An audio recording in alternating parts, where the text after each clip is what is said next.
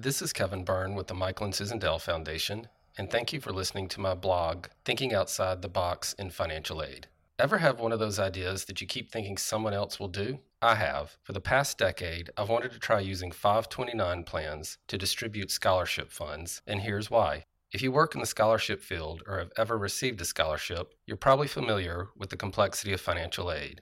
A constant challenge is displacement. When outside scholarship funds are used in place of college and university funds, but leave the debt and loans in the aid package.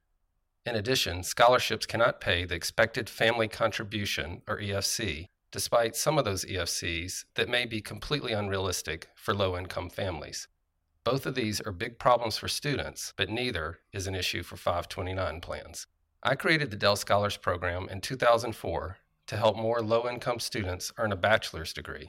From the start, we've always looked for creative ways to benefit students and optimize the spending power of the funds. One of the ways we do this is by creating flexible disbursements, only sending the amount of money students need for that year and saving the rest for later.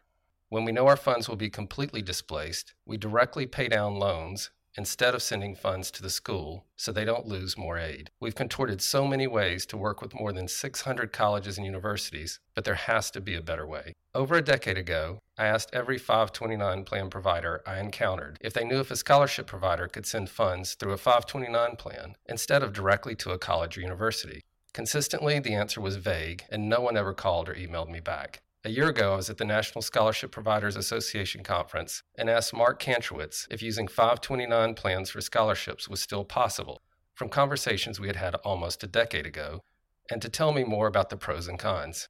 Within a couple of weeks, Mark wrote an article, and I thought surely people would pick this up, but nothing. So after 10 years of thinking someone else would try it, it was time to act. This March, I went to a 529 plan administrator conference, and needless to say, I was the only non-financial firm or state agency there. When I'd explain I was with the foundation trying to use 529s for scholarship funds, I got similar reactions to a decade ago. However, a few suggested speaking to one state program, Utah, that had done some innovative work with child savings accounts and educational savings accounts in high schools to encourage matching programs from families. That's all the encouragement I needed. We're currently working with Utah to set up multiple 529 plans through which the Dell Scholars Program can distribute funds, but that the students own. Why student-owned accounts? Better financial aid and tax treatment, and they can pay their EFC with these funds. And it doesn't push out other grants, scholarships, or work study. Doesn't that give up control?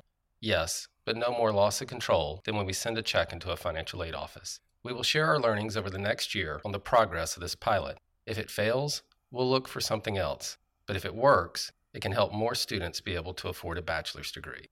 For more information on college success, please visit impact.msdf.org/completion.